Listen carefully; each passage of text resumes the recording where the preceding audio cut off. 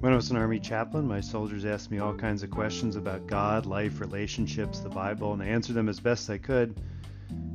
They also called me Padre. Welcome to the Dear Padre podcast, where I try to answer the questions of the day. And today, I want to ask you if you've ever worked in a place that forced you to smile, where you had to smile at everybody. I've worked in places like this, where you had to be cheerful. It was your job to be happy.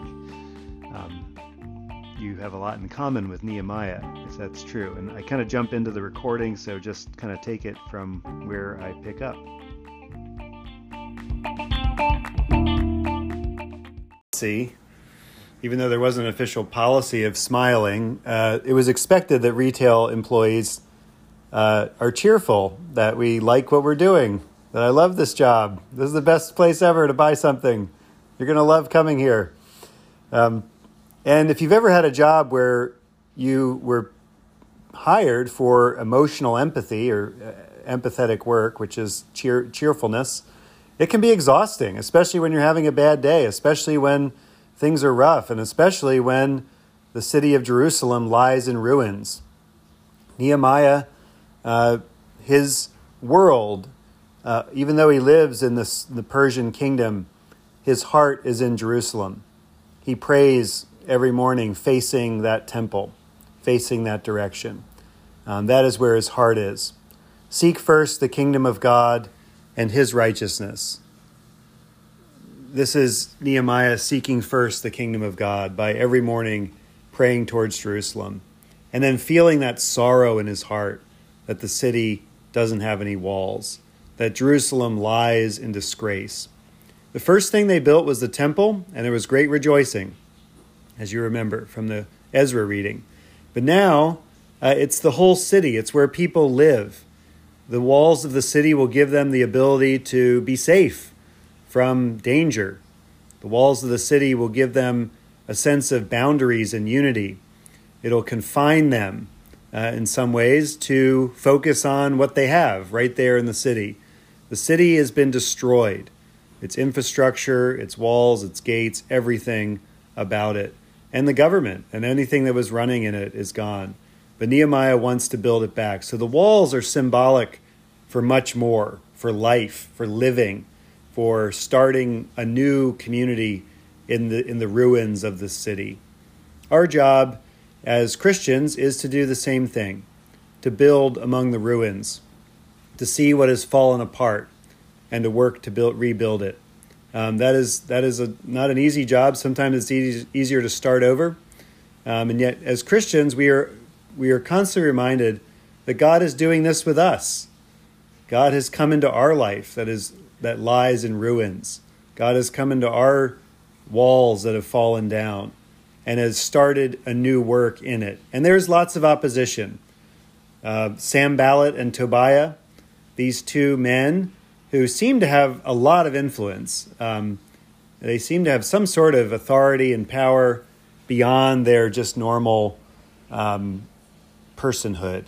Hard to know what kind of officials they are, but they are opposed to the project. They want Jerusalem to be weak. They don't ever want it to be strong again.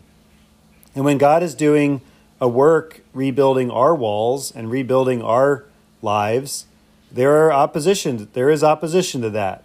Sometimes it's personified by a person, or sometimes it's internal. Sometimes it's spiritual. It can be a lot of different things. The Sanballats and Tobiahs in your life that say, it's not worth it. Why bother? Just let everything keep falling apart. And Sanballat and Tobiah's voices are loud, but they simply are voices, and they are just loud voices. They have no authority over Nehemiah. All they can do is be the brakes, dragging themselves along, opposing him at every turn, but the project continues. And going back to that smiling in the king's court, it is Nehemiah's inability to smile that results in the walls of Jerusalem being rebuilt.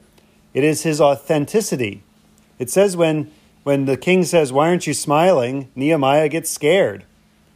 He's terrified because it seems like there's a penalty for not smiling in the presence of the king. and he might pay it. And yet the king listens to him when he tells about how sad he is about Jerusalem. So Nehemiah is in Jerusalem. He doesn't do it out in front of everybody. He goes at night to survey the damage of the walls. He doesn't make a big show of it. And yet the word gets around.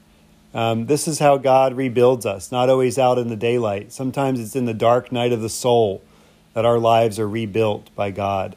It is in those quiet moments and in the times when nobody's watching, but we're alone with our thoughts and with our God and with our feelings. And that's when God forges in us that plan that God is building. So if you're in the dark night of the soul today, even though the sun is bright out there, perhaps you've been through that in recent days. That is a sign that God is rebuilding you. Nehemiah is walking around the walls. He is at work because God is at work. God was at work in Jerusalem even before Nehemiah got there. And that is what God does for us as well. Amen.